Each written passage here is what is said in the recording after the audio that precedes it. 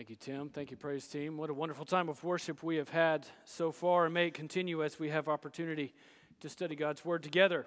And let me invite you, if you would, grab your copy of God's Word. You can turn with me to the book of 2 Corinthians, and that is where we are this morning as we continue our study in 2 Corinthians. We have not been going for very long. We are still in the middle of chapter 1, and you can go ahead and turn with me in your Bible there, 2 Corinthians chapter 1.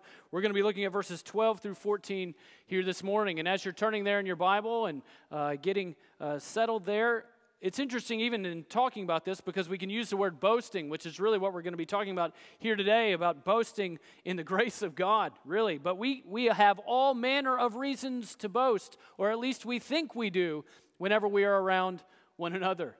It is football season after all, and so it's natural for that to come up inevitably. But in so many other ways, boasting comes out. We could be talking about, where you're from. Maybe you boast in your hometown. Maybe you boast in, your career. Maybe you boast in your family. Maybe you boast in, your bride or your children or your grandchildren. Or maybe you can even think about what was the last circumstance where you said, hey, let me show you a picture from my phone, and you pulled it out because you just wanted to brag about something and something that's going on in your life.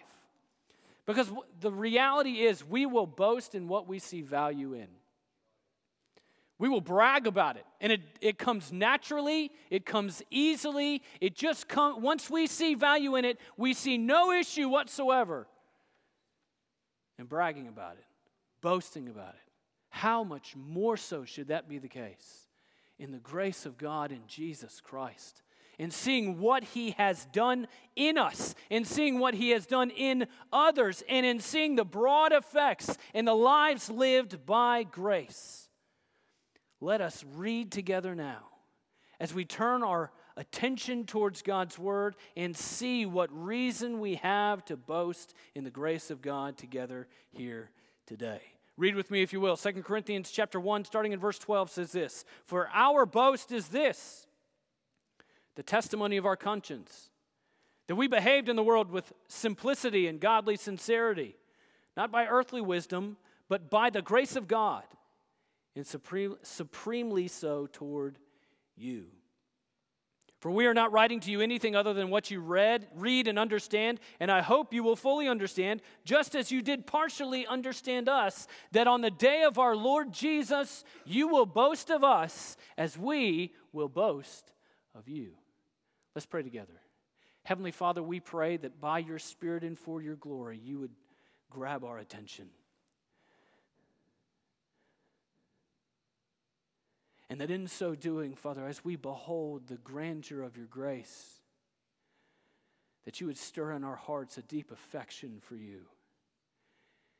And Father, that we would come away from this passage of Scripture loving you because you first loved us, and boasting in the reach and the wonder of the goodness of your grace. Father, teach us, lead us, guide us, and grow us for your great glory. And it's in Jesus' name that we pray together. Amen. That we find ourselves within the context of 2 Corinthians here, it's always helpful. You back up a little bit. You think about the wonderful declaration of the grace and peace that is declared at the beginning of the letter and that compelling introduction that we looked at. And then we talked about, the power of God at work and His grace at work in our weakness in the area of comfort and how He comforts us and gives us unshakable hope. And even last Sunday, we talked about relying upon the God who raises the dead and just the assurance that's found in laying all of our lives in Him and watching and seeing what He does. And so it's right on the heels of talking about the God who raises the dead and in trusting Him and in giving thanks, then looking forward to the reasons to give thanks to Him and what He is going to do. He goes on and he says in verse 12, "Our boast is this, the testimony of our conscience." Our proud confidence, you might say, or even as it's often translated. That our boasting is not in self, but in God and what He has done. It's not mere self-serving boasting where the Apostle Paul and Timothy are running around and being like, "Don't you see how great we are?" It's not look at me, it's look at Him. Look at what our God has done. You can think of other places where this comes up within the the letters of Paul. You can think of Galatians chapter 6, verse 14. But far be it from me to boast except in the cross of our Lord Jesus Christ, by which the world has been crucified to me and I to the world. Or you can even think of Paul boasting in Romans chapter 15, verse 17. In Christ Jesus, then, I have reason to be proud of my work for God, that it had nothing to do with Paul and his own name and building his own kingdom. It was all about what Christ was doing in and through him, that we boast in the cross and rejoice in the salvation that's found there, and boast in the fact that God, who began a good work in us, will bring it to completion in the day of Christ Jesus. That our whole lives are designed to boast in His grace. That we can boast in lives lived by grace. Or as he says it this way, our boast is this, the testimony of our conscience. Now, a lot of times when we use the word testimony, we recall, and rightly so, many times where we've heard people's testimonies. And the sort of spoken, verbal remembering of what took place in their conversion story and what happens. But it's interesting because the word that's being used here is not merely an indicator of words that are spoken. It's the same word from which we get martyr. It's a testimony both of word and of deed, a declaration of a life. And that even as we read this, we must pause ourselves and consider, what is your life declaring today? Are you boasting in the cross of Christ? Are you boasting in the fact that that's where your Savior died and where your salvation is provided, that it's a free gift of God so that no one may boast, and that you rejoice and boast in Him? Are you confident in what your life says is most valuable? Because we can joke about all the things that we started off talking about that we can boast in. Do our lives testify to the fact that we boast in the most significant thing that's ever taken place? The grace of God freely given to all who repent and believe in Jesus Christ, crucified and risen from the dead. We all like a good testimony. But the fact of the matter is that life continues to bear witness. Life lived for the glory of Christ, life lived alive in Christ will testify to His holiness, of love at work in a marriage, of holiness and patience and work in singleness where peace reigns and love lives. But it's not just in thinking of a testimony. A lot of times we think, okay, we're just looking back then, but what are we saying right now? What is the testimony at this moment? He says, this is our boast, the testimony of our conscience. Now, in tracing down all manner of different definitions, here's a good definition I found as we can think of making understanding and making application of what is going on here when we make reference to conscience. Conscience in the sense of human action judged by the highest standard a person perceives. So you take the highest standard a person perceives, and that you use that as a gauge and a judge upon which you judge everything in your life. And Paul is saying he is laying his life bare before God's word. Who is it that we are aiming to impress with our lives? Who is it that we are longing to govern our lives? And then as we look back and we do the analysis, we all like to do so. Sometimes we wish there wasn't instant replay, but there is. And we can look back in our own minds and remember things. And as we play these things back, and you can think of even the life of the Apostle Paul, he was not a perfect man. But he could look back at times where even in his failure, there was repentance. And in repentance, there was trusting that if you confess your sins, He's faithful and just to forgive us our sins and cleanse us from all unrighteousness. And that's an eternal truth. So that even when there's failure, there's hope and rest. But even when you do right, it's not so that you can say, hey, look at all this good that I'm doing. It's say, look at what the grace of God is doing in me. Boasting in lives lived by grace. But what is the testimony of your own conscience? Which may be another way for you to ask, what is the highest authority in your life? Because if you get that wrong, even your conscience is going to lead you astray. As we would walk around in our own lives and you could look at your children or grandchildren or neighbors or friends or whoever it is that you're talking with the most these days, who would they say that your life is boasting in? Or even as we think about what this looks like, what does grace on display look like? He says, well, the testimony of our conscience is that we behaved in the world with simplicity and godly sincerity.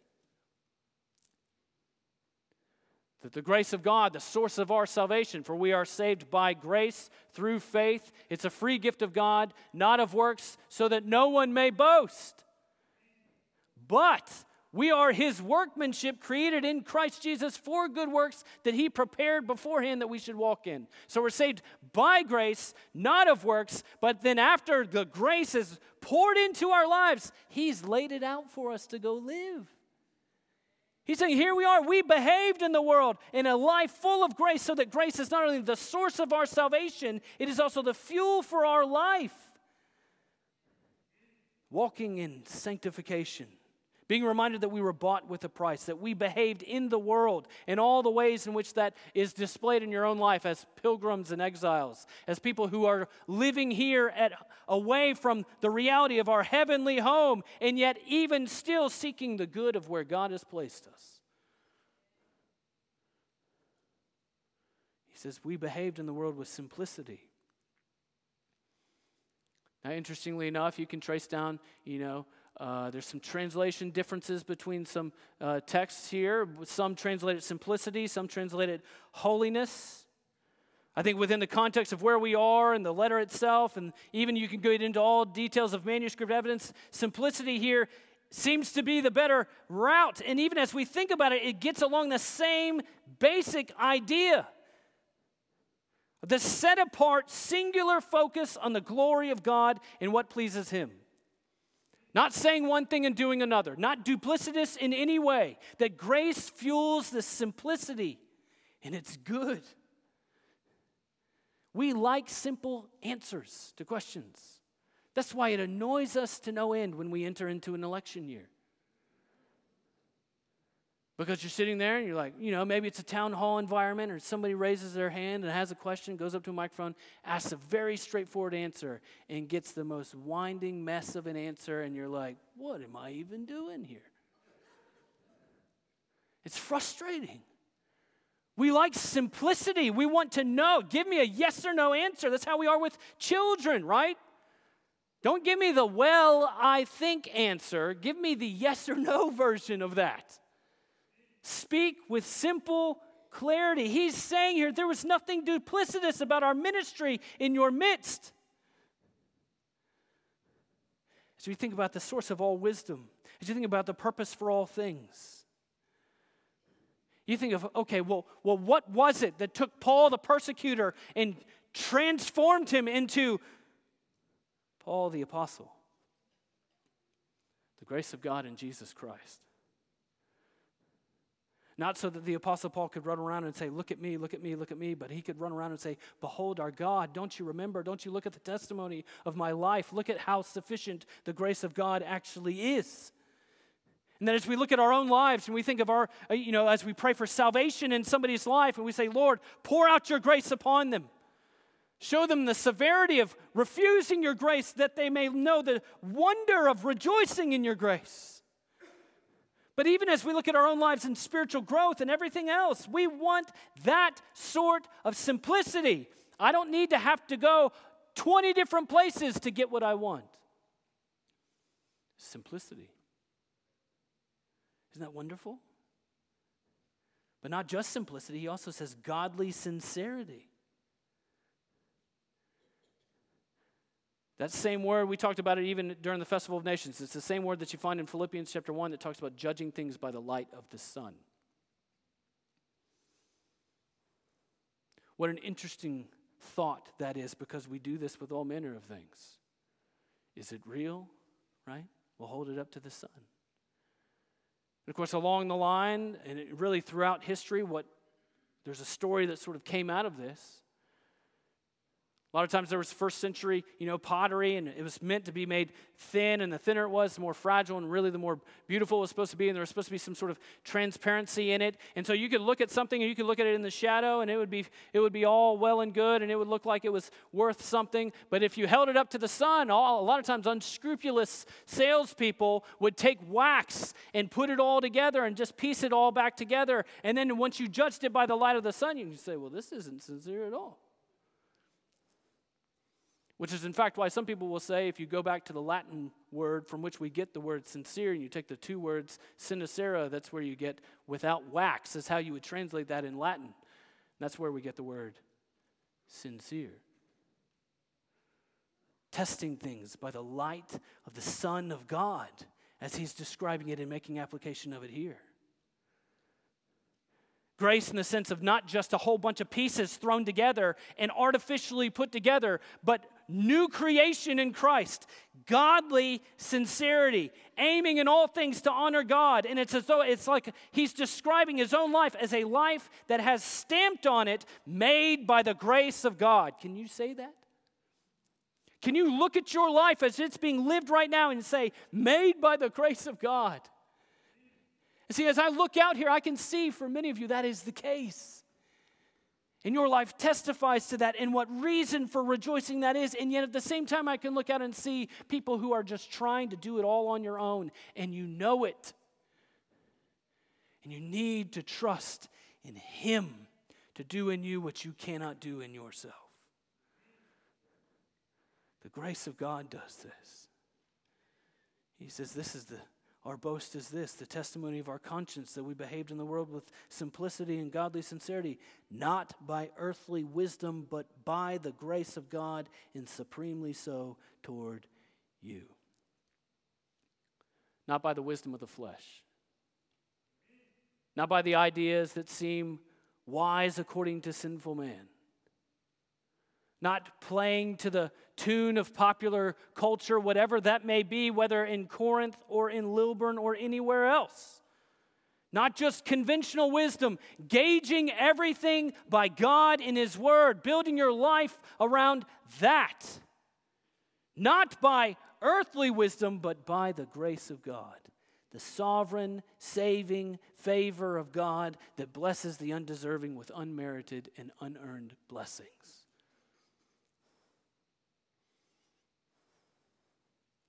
This is the substance of our boast.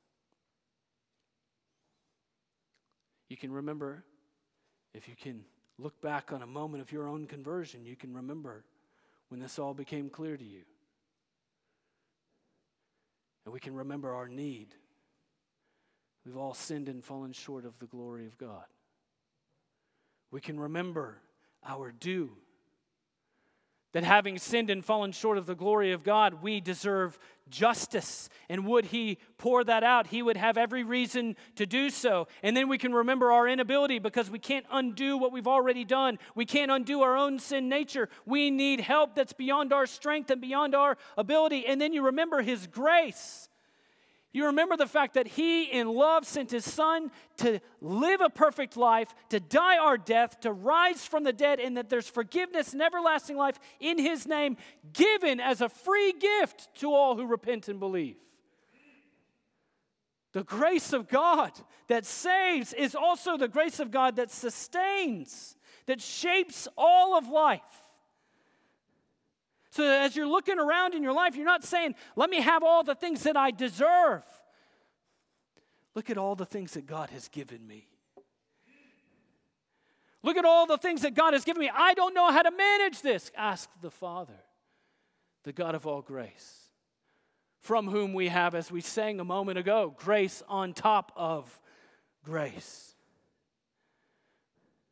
Where we need peace and we need rest and we need wisdom, where we need comfort and hope and strength and endurance and patience, we need the grace of God. And he's saying, this is how our lives were lived in front of you. Boasting in grace. Because the fact is, what we boast in, we're actually promoting. Aren't we? If we're boasting in it, we're actively promoting it. You think of all of the endorsement deals that are out there.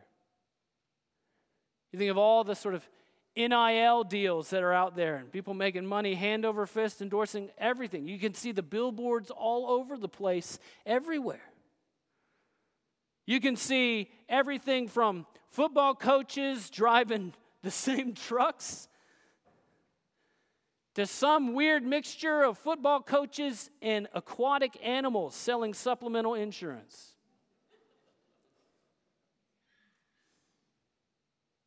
Even to the degree that you might not be able to sleep at night and you can find yourself watching Chuck Norris sell some obscure piece of exercise equipment on some infomercial and find yourself thinking, well, if it's good enough for Walker, Texas Ranger, it's good enough for me.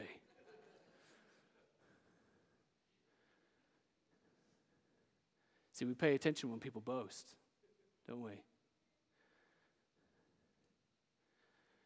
Do we realize that people are paying attention to us? The loudest boast in your house among your children is you, not your television, not your internet connection, not the football coach. It's you. As you think of where God has placed you in your own family or amongst your own friends, who are you boasting in? What of who are you boasting in? Are we boasting in the grace of God? Boasting in what He has done. Boasting in the salvation that He has provided. Boasting in the wonderful reality of how He has grown us in the wisdom and knowledge of Him. And notice how He says this. Not by earthly wisdom, but by the grace of God, and supremely so towards you. He says, if anyone saw this, it was you, Corinthian church. From the first time when the gospel was proclaimed to the year and a half that he spent there discipling them and teaching them all manner of things that God had revealed concerning Himself, only by the grace of God. Only by the grace of God is there wisdom to deal with conflict in the church, or to hold one another accountable, or to unravel the arrogance that was exercised in spiritual gifts, or to remain united in Christ when everybody's trying to find a personality to identify with. What can stir this kind of accountability and mercy and humility and unity and resurrection hope? The same thing then is the same thing now, only the grace of God in Jesus Christ.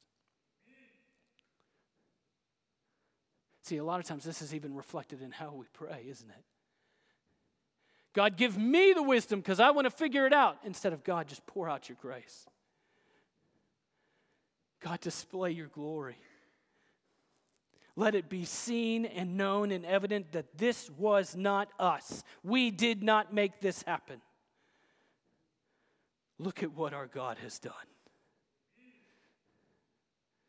But that not only would we boast in lives lived by grace, but that we would boast in the broad effects of God's grace as well. He says, we're not writing to you anything other than what you read and understand, and I hope you will fully understand. He says, we're not writing anything other than, what you read. He's using present tense, the whole sense. The idea is the knowing again, right? That you're drawing from what the author has written and you're being reminded and you're learning again. And it's this sort of intellectual capacity and learning that's going on here as you read, but also as you understand. And that is the application of the knowledge in real life. It's like the training that you go through, or you go through all the details of a math class and then you finally get to the test. Or maybe you go through all the stuff in the lab work and you're learning all the details in your science class and then you finally have to go do it. Or you get some sort of on-the-job training and then finally they say, okay, go do it. You better hope you have some understanding. That it's not just intellectual knowledge, but it's knowledge made applicable and lived out in daily life. This is how we should think of God's grace. That we acknowledge it and we understand it and we have some conception of the wonder of it, and yet the full expectation that it will be worked out in our lives on a regular basis. He's saying there were no mixed messages here. We're not writing to you anything other than what you read and understand. The grace bears forth consistent results. He says, and I hope you will fully understand. The sort of confident expectation that there's room to grow and lots to learn. Isn't this like an encouraging teacher? Because some of us remember the teachers who looked at us and be like, you're never going to get this, right? Maybe they had a bad day, I don't know. But it looked at us and were like, it's just not going to happen. But we also remember the times when we had that wonderful teacher who came up behind us, put their hand on our back, leaned down, was like, keep at it, you'll get it. You'll get there, you'll get it. There's more to learn, and there's more to understand, and there's more to apply, but you'll get there. This is how the Apostle Paul is with the Corinthian church. Not saying, I hope, as this sort of vague wish. He's confidently expectant that you will fully understand. And just as for them in the Corinthian church, in the depth of all of what they needed to learn and know, that's still the case for us as well. But we can boast in the broad effects of God's grace, even as we find ourselves looking forward to the things that we have not yet fully understood. He says, just as you did partially understand us. He says, we've come so far, and it's not the end. And as you think about, okay, well, as we read verse 14, just as you did partially understand us, what could he possibly be referring to? Well, at the very least, he'd be referring to the year and a half that he spent with them, teaching them. But even more, what do we have before 2 Corinthians? Softball, right? 1 Corinthians. Yes. You think of all of what was laid out in 1 Corinthians. At the very least, there's more to understand. The power of the gospel, the unity that's found in Christ, the wisdom and the power of God, shaming the wisdom of the wise of this world, of the reality of genuine faith and the way to address sin, whether it's sexual or discord, or ever confident in the power of God's grace to redeem and transform lives. There's singleness and marriage to the glory of God. There's how not to lead others to stumble, how to have orderly worship, how to properly deal with spiritual gifts, how to walk in love, how to even celebrate the Lord's Supper, and really how to fully understand and apply the resurrection of Jesus Christ and all of the glory of what that means. There is a lot to learn and a lot to understand, isn't there? There's a lot of room for growth, and that's not a bad thing. He's saying just because you're not there yet doesn't mean there's not reason to boast. Look at how far you have come. Look at where grace has brought you, and look at what it's going to do, because he is the God, as we have already said, that he who began a good work in you will bring it to completion in the day of Christ Jesus. Boast in the broad effects of the gospel. Lean into his grace all the more, that on the day of our Lord Jesus you will boast of us as we will boast of you. That singular day of his return, where he gathers his people for his glory, and we live looking forward to that. We tie our hope to that. We straighten up our shoulders and lift our heads, for our redemption is drawing near, and we rejoice in it. Live looking forward. We do this anyway, don't we? We live looking forward to the things that we're going to boast about. Because 60 days from now, from today, is Thanksgiving. We're going to be boasting on that day, aren't we? Look at that bird. Look at that dressing. Look at that pie. Look at all the ways in which I'm going to wreck a diet that I've been on this whole year in 1 hour. And I'm going to enjoy every minute of it. We're already boasting in it now, aren't we? We can see it in our heads, and we are looking forward to it because we know when that day comes, man, it's going to be delicious. 92 days from now is Christmas. Now, don't go shopping on Amazon just yet. You can wait 20 minutes.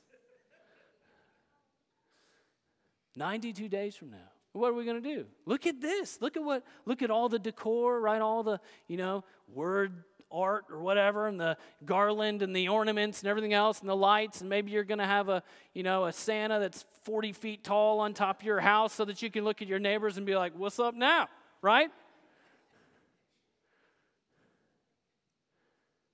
We live looking forward to what we're going to boast in. Boasting now of what we will boast of then. Think about this as it relates to the return of Christ. His grace, His salvation, His power, His hope, His life, His joy, His love, His comfort, His grace is what unites us in Him. And as He says it, on that day, you will boast of us. One of the things that they will give glory to Jesus for in heaven is that look at what you did with the Apostle Paul. Look at how you took the persecutor of the church, transformed his life, and look at what you did through him. Look at how the gospel was preached in all these unknown, furthest reaches and in the impossible places. Look at how you sustained him through all of the litany of hardship that he walked through, ever rejoicing in your grace at work in him. They'll boast of Timothy, the boy who grew up with a godly mother and an unbelieving dad, and a godly grandmother. And as they sowed the seed of the truth in his life, bore much fruit. And God used him in phenomenal ways. Grace strengthened and grace empowered. Grace at work in and through, and all the teaching and all the applying and all the clarity and all the reconciliation and all the reconciliation. It's like, God, look at that. Look at that. We boast of your grace at work in them. You will boast of us. And even if you say that out loud, you say, okay, well, I will boast of them. And you start to wonder right now, well, what will I say? Right? I mean, we could sit around in here and look at brothers and sisters in Christ and look at one another and be like, we're going to boast of one another in heaven one day. And then you start to think, well, what am I going to say? And I wonder if the Spirit of God brings something to mind, and you've got somebody specifically in here that you would boast of. Can you imagine how encouraging it would be if you told them today? You said, on the day of the Lord Jesus, this is what I'm going to say about you. This is how I see the grace of God at work in your life. Isn't this what we ought to do as we encourage one another, and all the more as the day draws near? That we would boast now of what we will boast of then. That on the day of the Lord Jesus, you will boast of us as we will boast of you. And think about this. This is the Corinthian church we're talking about here. This is the church that, as we think of within the New Testament, of all of the churches that seem to be the biggest mess of all, this is it. Of all the churches that seem to need the most work, of all of them, it seems like this one is it. And he says, listen, brothers and sisters in Christ, on the day of the Lord Jesus, we will boast of you. Amid all the need for revitalization, amid all the issues and concerns, we will boast of God's grace at work in you, shaming the wisdom of the wise. We will boast in the broad effects of the gospel that has taken life after life after life after life and transformed it completely. We will boast of the reconciling power of the gospel. We will boast of the ways in which God has used you in ways that only Christ has seen. We will boast of love on display, of love of the truth, of hope and peace and endurance, of freedom in Christ, of repentance and humility. Boast in lives transformed by grace so that we may rejoice now, knowing good and well that we will rejoice then. You know what would foster our rejoicing now all the more? Start boasting. Start boasting today. Get some reps in as the day draws near. But perhaps you're here this morning and yours is a life that's not lived by grace. Perhaps you're here this morning and you have not yet received Christ. you ought to see this is a merciful opportunity. A merciful opportunity for you to see your need. We have sinned against a righteous and holy God. No matter what we can say about our good works, it can't undo the wrong that we know we've already done, and our conscience testifies against us even right now. See your need. And then as you look at the predicament and you look around, you should also see the do.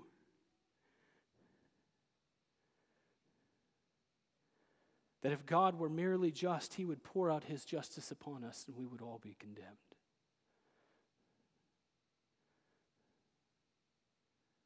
It's a dreadful reality. And as the light of the gospel starts to dawn and you see things for how they are, and you can see how you've loved the darkness rather than the light because your deeds were evil, and you see that, and then you see in yourself your own inability because all you have to bring to your salvation is a bunch of filthy rags that are seemingly good works that are tainted by your pride and your arrogance and your self-serving nature, and you realize, what can I do? What can I bring here? What can I have that would help me in this moment?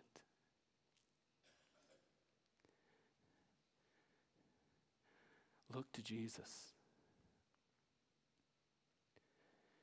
whose light pierces the darkness, who says, "Come to me, all you who are weary and heavy laden, and I will give you rest for your souls. Take my yoke upon you. My yoke is easy, my burden is light." Receive the free grace of God through faith in Jesus Christ. Believe that he lived in perfect righteousness, died on the cross for your sin, rose from the dead, and that by trusting in him you have forgiveness and everlasting life. Won't you simply repent and believe that you may come away from today, not boasting in all this litany of other things, but boasting in the grace of God in Jesus Christ? Come to Christ today. Go to him now, even in prayer, and say, "Lord, have mercy upon me, a sinner." However, the Holy Spirit convicts you and leads you to respond to him. May we all now look to his grace. Let's pray together. Heavenly Father, we need you. We need your grace to do what we can't. We need you to open eyes and open hearts. We need you to draw people to yourself. We need you to bring conviction and clarity. We need the light of your holiness to dawn like the noonday sun in our lives, that we would see the necessity of grace. And Father, that you would lift our tearful, sorrowful faces before you, that we would rejoice and boast in the goodness of your grace, to save us, to sustain us, and to give us reason for everlasting joy. God, in this moment now, for every single one of us, lift our eyes to see you and all of your grace, and that we would simply cry out in faith to receive what we do not deserve, but rejoice in what you have freely given. Your grace through Jesus Christ, crucified and risen. In Jesus' name we pray. Amen.